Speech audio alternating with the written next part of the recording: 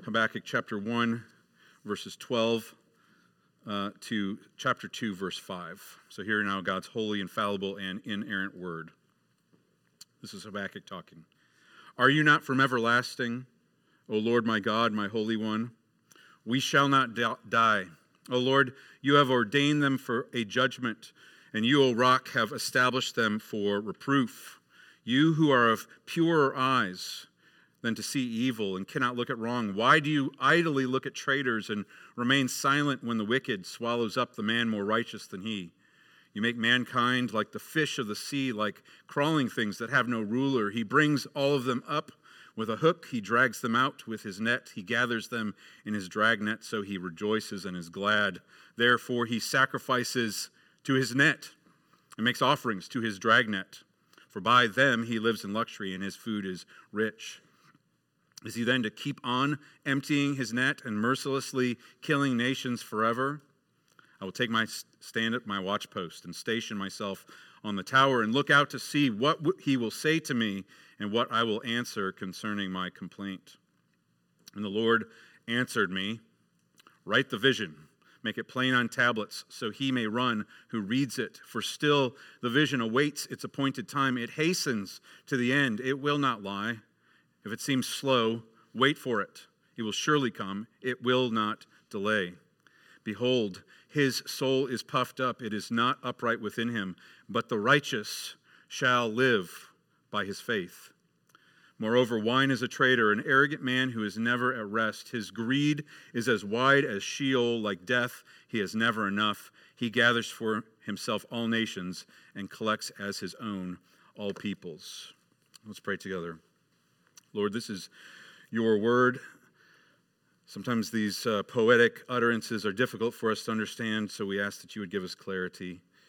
We pray that you would help us to submit ourselves to your word, to hear you speak to us, even through my weak and feeble words, even through this sinful and weak preacher. Lord, make your voice clear to us. We pray all this in Jesus' name, amen. Please be seated. Francis Bacon, the 16th century English philosopher and statesman, is credited with the phrase, "The remedy is worse than the disease." And that's precisely what Habakkuk seems to be feeling in this second complaint in the beginning of our this prophecy through the word of Habakkuk. Habakkuk had been crying out, seeing wickedness all around him, and he asked the Lord, how can you stand idly by? Why don't you do something about this? How can you stand this? And the Lord had responded to Habakkuk, and he said, be prepared to be astounded. I am doing something that you wouldn't believe. I am raising up the Chaldeans, the Babylonians, that wicked, bitter, hasty, violent nation. They will be the ones that bring judgment upon my people. But if Habakkuk's first question was, how long, O Lord? How long can you, until I hear your voice, dealing with this? Habakkuk's second question is, O Lord, how can this be? How can this be that you would use wickedness, even the wicked, to bring about your purposes? And as we'll see, the Lord answered Habakkuk yet again. And his answer is basically this, and this is what we need to hear, is that judgment is certainly coming, but the righteous will live by faith. The righteous will live in the midst of the judgment by their faith. As we did last week, we'll do today. We'll look at our passage through these two different speakers. First, we'll consider the prophet's plea to the Lord, and secondly, the Lord's answer, and then we'll wrap that up with some points of application from the passage. So, students, when we read God's word, when God speaks to us and tells us who he is and the way he intends to work, it is good for us to think about it, to wrestle through it, make sure that we understand it in our mind. Make sure that it makes sense to us. And if it doesn't, it is right for us to come to the Lord and ask him for clarity, to search the scriptures, to gain better clarity about what God intends to do. And that is what Habakkuk does when he comes to this second complaint. He has heard the Lord give his word that he is raising up the Chaldeans, and his theological brain kicks into gear, and he starts wrestling through this. And he's got some questions that he wants to ask the Lord. And the first thing he wants to make clear that he is a conviction of his is that these Chaldeans, these Babylonians are coming for discipline and not for destruction. He says, O Lord, are you not from everlasting, O Lord, my God, my Holy One? We shall not die. O Lord, you have ordained them as a judgment, and you, O rock, have established them for reproof. Reproof, kids, is another word for correction or discipline. He's saying, Lord, you've established them for discipline, not for destruction. Well, how does Habakkuk know this? Well, he begins by remembering who God is. He says, are you not from everlasting, O Lord my God? God is everlasting. He is eternal. His purposes are eternal. His plan is eternal. And he says, O Lord.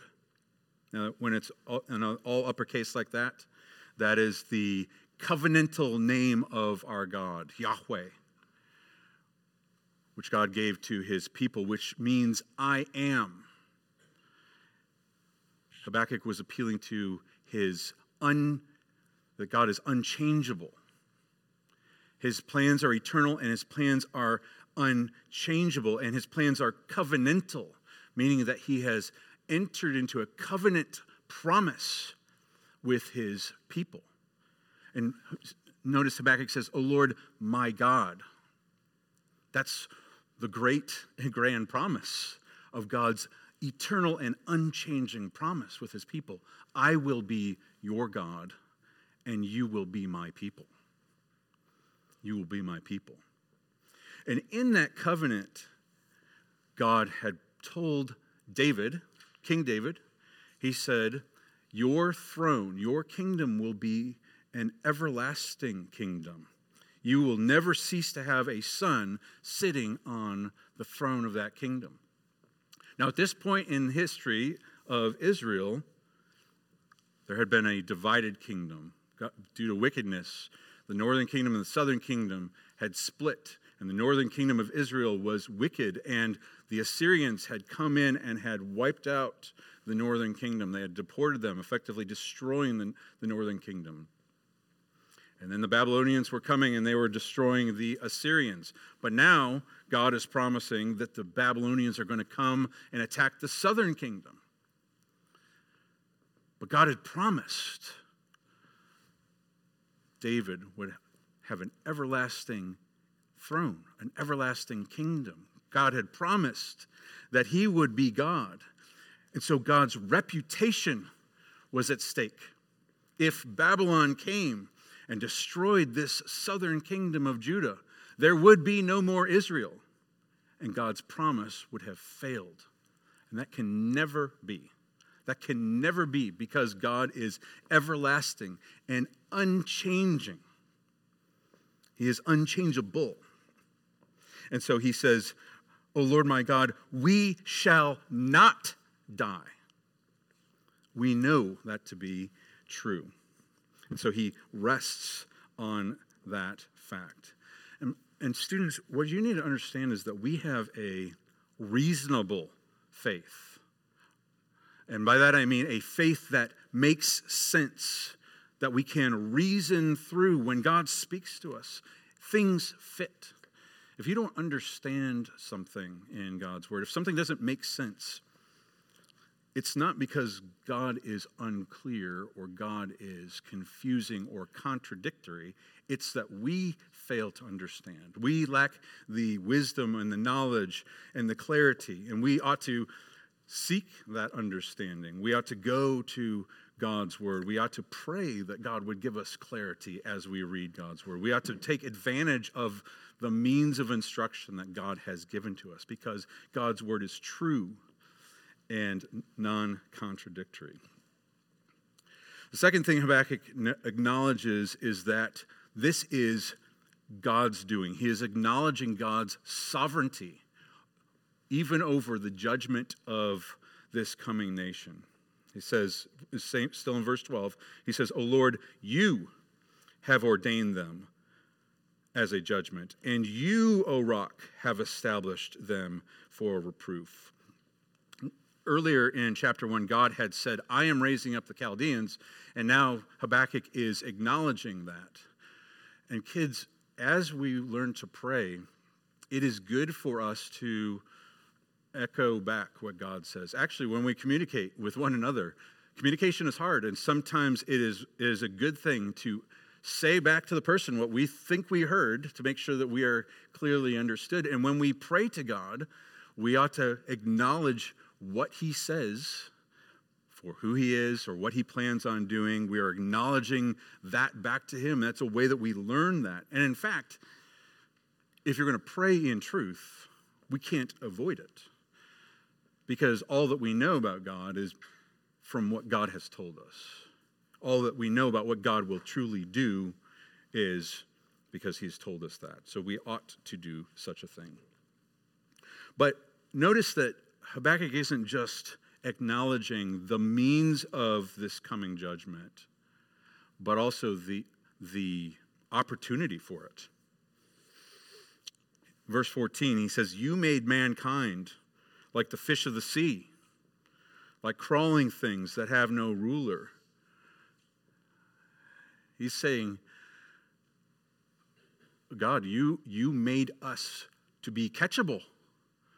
We can be ensnared. And brothers and sisters, that's really important for us to understand, that this is part of how God has made us.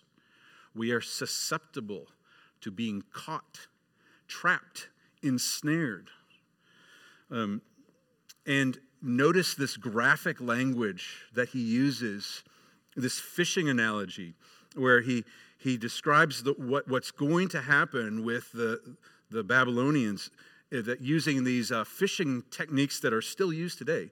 He says it's this up, out, and in language. He says he brings them all up with a hook, and he drags them out with his net, bringing them up out of the deeper water into the shallower water, and then he uses his drag net to bring them in. He's getting them out of the deep and then dragging them in. He's catching them. And brothers and sisters, you and I can be caught and ensnared by many things. I know that you feel it at times, and there are times where you want to do what is right, and yet you find yourself getting caught and ensnared. The Apostle James spoke of this. He said that we are tempted when we are lured. He uses that term of a lure, lured by our own desires. And then when we give into that desire, when that desire becomes inordinate, then then sin is given birth. And then when sin is fully grown, it brings forth death. And so it's this dangerous cycle. But that's part of how God has made us, is to be catchable. And so it's important for you to recognize that about yourself and to consider, what are the things, what is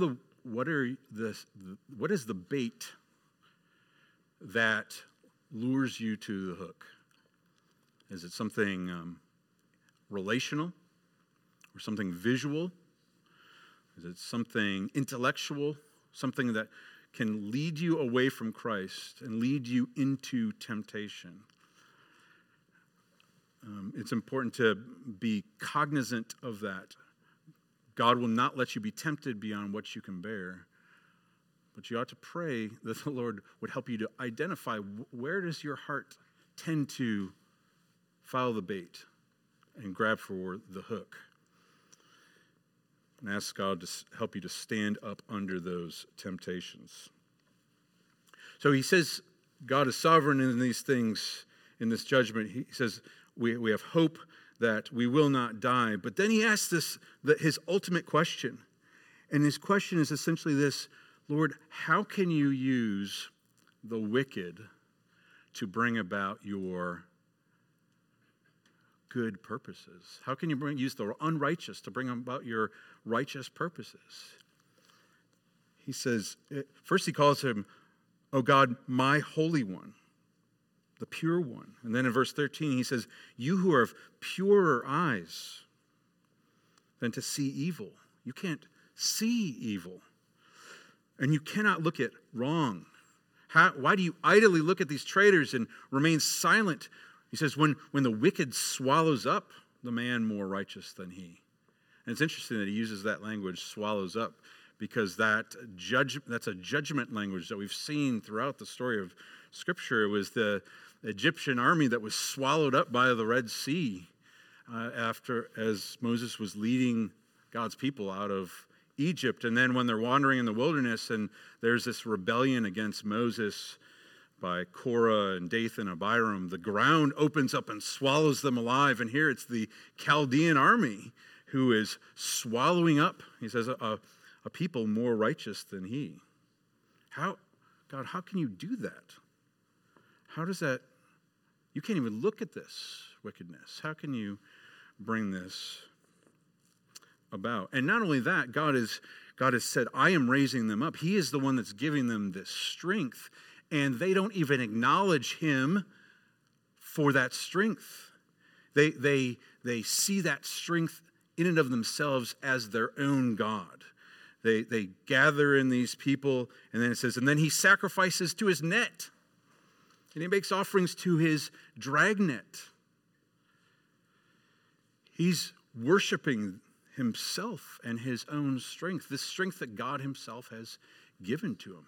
And finally, he asks the question, well, Lord, you're giving them this strength. You had said that they would sweep by. Nothing would be able to stop them. Are you going to let them do this forever? He says, is he then going to keep on emptying his net and mercilessly killing these nations forever? How long will you let this go on, Lord? What are you doing? So he asks these questions. He puts them before the Lord. And then, as we ought to do, when we contend with the Lord, he humbly says, I will wait. I will wait to see what the Lord will say. He says, I will take my stand on the watchpost. He will be like a watchman standing on the wall, looking for the messenger to come. I will take my stand, station myself in the tower, and look to see what he will say to me. Even if that is a rebuke, because he says, what I will answer concerning my complaint. He is contended with the Almighty God. Will God rebuke him as he did to Job? How will he respond? Will he respond? Well, the Lord did indeed respond. And the Lord speaks of a vision that is coming. And he says two things. He speaks of the certainty of the vision and the substance of this vision. It says, first he speaks of the certainty of this vision. He says, the Lord answered me, write the vision, make it plain on tablets, so he may run who reads it. God would give him a vision. He was to write it down. He was to make it plain on tablets. These tablets were like a tablet that they would put in a town square, almost like a public billboard, so that people, as they were walking by, could read the vision. And he says, so that he may run who reads it. The expectation was that people would see the vision. And when they saw it, they would run and tell those who hadn't heard this vision. And he speaks of its certainty, for still the vision awaits its appointed time. It hastens to the end, it will not lie. It has a time that has been set and fixed. God is bringing it about. He's not figuring out if he's going to do it. It's going to happen at an appointed time. And that time is hastening. but it may seem slow. It may feel as though it's not coming. If it seems slow, wait for it. It will surely come. It will not delay. And beloved, God tells us in his word what he will do, what he intends to do. It is a certainty, and it has a fixed time that is fixed in the mind of our God. But God often tells us what he will do, but not always, not usually, when he intends to do it. He calls us to live by faith, resting in the truth that what he has said will come to pass. And that's what happens here. It can feel as though it's not happening, like God is slow in his promises. And the New Testament says that the Lord is not slow in keeping his promises. He's not. It feels slow, but we must wait for it. We must wait on him. And then he gets to the crux of his vision. And it is essentially this. He acknowledges the pride and the wickedness of the Chaldeans. And their strength has become their pride. The strength has become their God. And that will ultimately be their undoing. But by contrast, those who will live, the righteous, will live by faith. They will live trusting in God's promises in the midst of the coming judgment. He says that these Chaldeans, they're prideful. He says, behold, his soul is puffed up. It is not upright within him. Even the prideful cannot be upright in God's sight. And these wicked are clearly not upright within him. Not only that, this pride, this violence, it is intoxicating.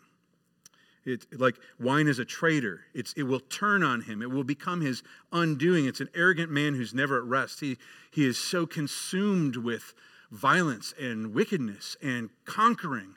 His bloodlust will never be satisfied. His greed is as wide as Sheol. Like death, he never has enough. He gathers for himself all the nations and collects for himself all the peoples. The Lord sees his unsatiable appetite for violence. And the Lord says, I see, and it will not last. And we'll take up a taunt that the Lord takes upon these next week. But he says, I see this. But, he says, the righteous shall live by his faith. Those who are trusting in the surety of God's promises, his covenantal promises to be God to his people, to protect them, to watch over them. They shall live. But his wickedness will be traitorous, and it will be his downfall. So as we consider this passage, there's a few points of application I think we ought to take away from this. First has to do with the nature of prayer. To correctly pray to our God, to correctly contend with him, and to seek to grab hold of what God is doing, it requires a knowledge of who God really is, a knowledge of his ways. Habakkuk is resting on what he knows that God has revealed to him, and God speaks to us in his word, and he gives us the truth. He speaks to us about his character, and it's through the reading of the word and prayer as we seek to digest what God has said. God gives us that understanding. And we have to be careful. One of the things that we know about God is that he is omniscient. Kids, that means that he knows all things. I'm sure you are familiar with that truth about who God is. But God's omniscience should never hinder our prayers.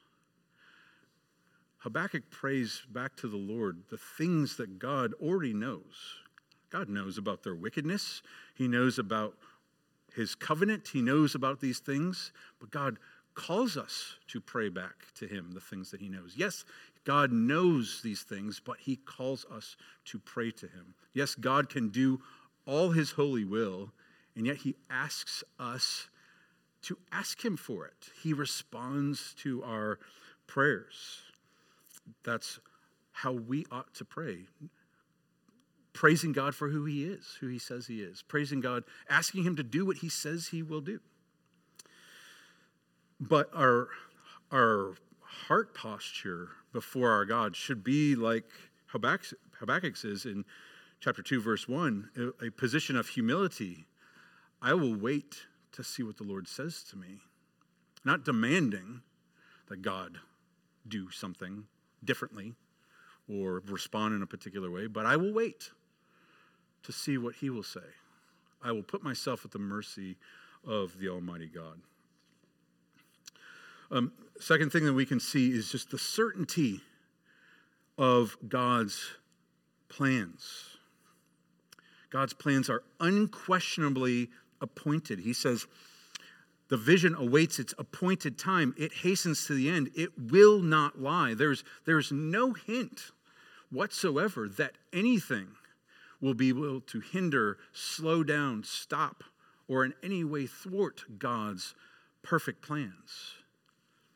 And faith rests on that certainty. God has said that judgment is coming upon all flesh. He has promised salvation in his Son, Jesus Christ, for all those who put their hope in him. Do you, brothers and sisters, rest with the surety that those things are true? Faith walks with that as though it is the solid bedrock of our existence. That we must live before a holy God with righteousness and purity before him. That we must be like the one who reads the tablet and runs to tell others of this appointed vision.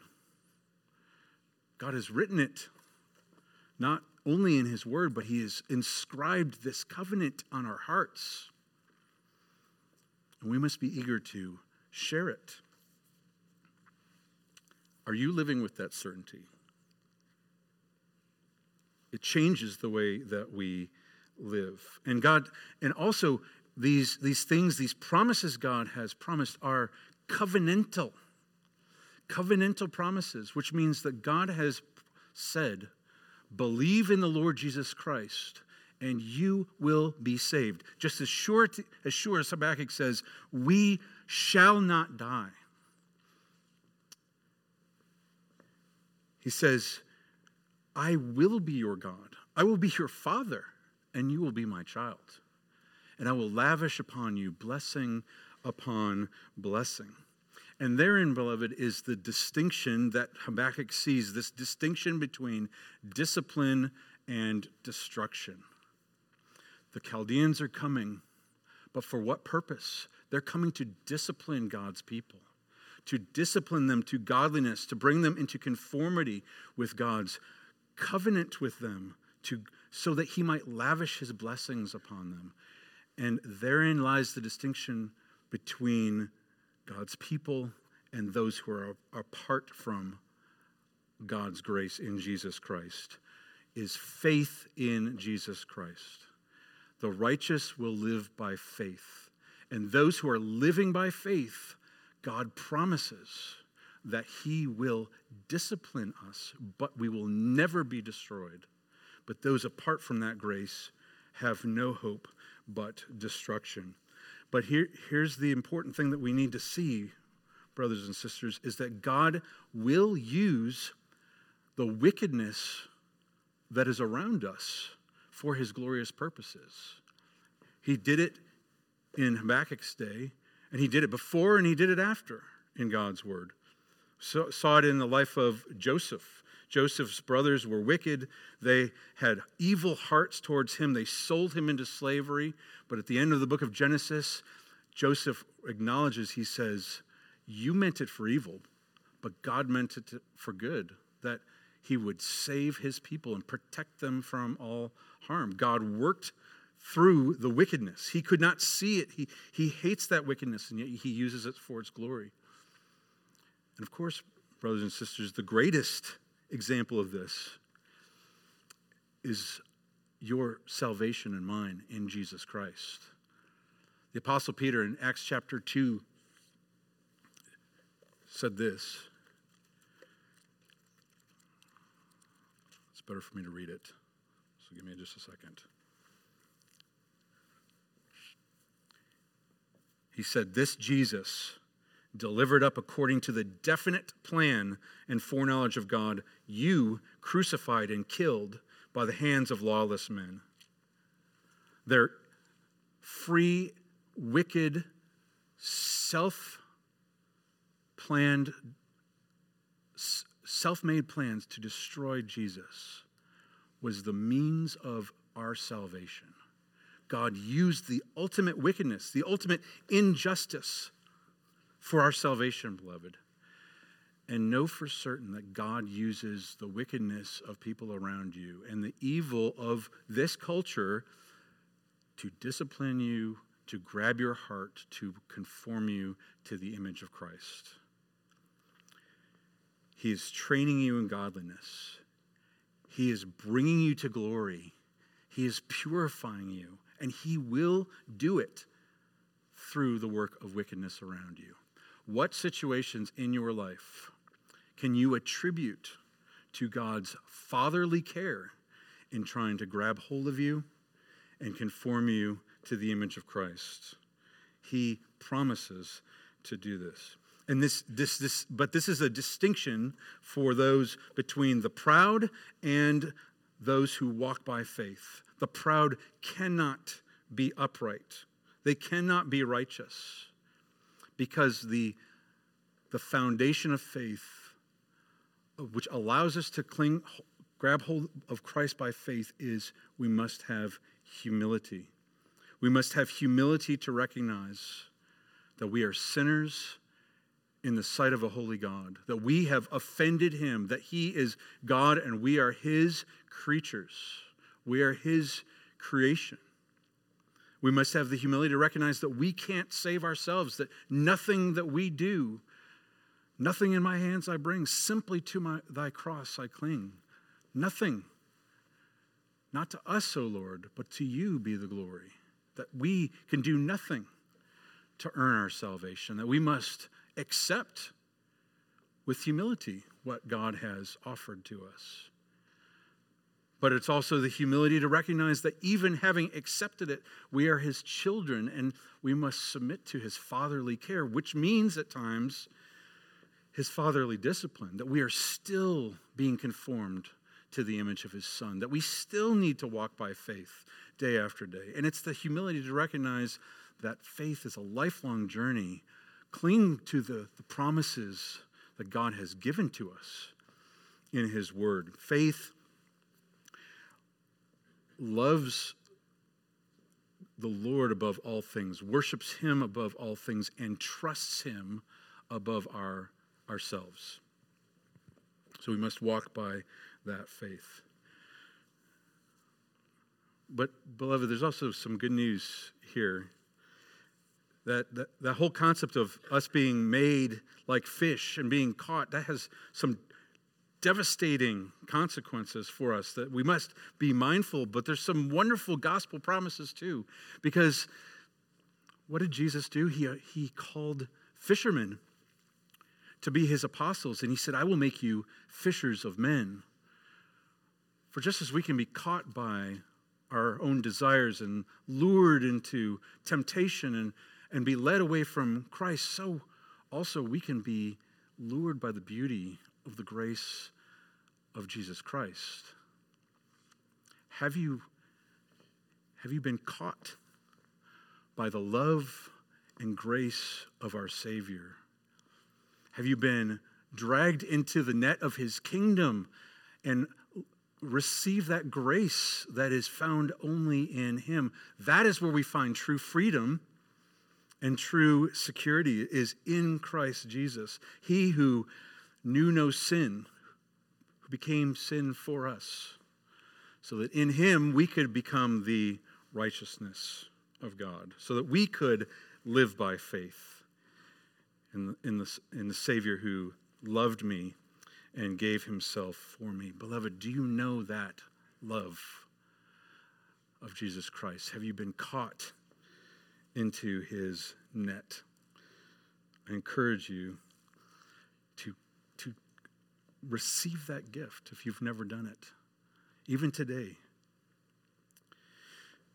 Because, beloved, what we know for certain, because God has told us, is that a day is appointed, a day that is described in God's word as the great and terrible day of the Lord.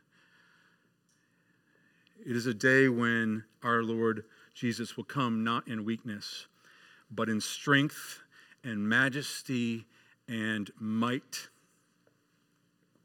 It will be a great day of rejoicing for those who are in Christ Jesus, as we see our Savior come and deliver us as he's promised for all eternity. But for those who don't know Christ Jesus on that day, it will be a terrible day from which there will be no escape. On that day, God's word says that those who are apart from Christ will cry out to the mountains, "Fall on us, hide us from he who comes, from the wrath of the one who comes in the Lord." But even the mountains, if you can believe it, the mighty Rockies,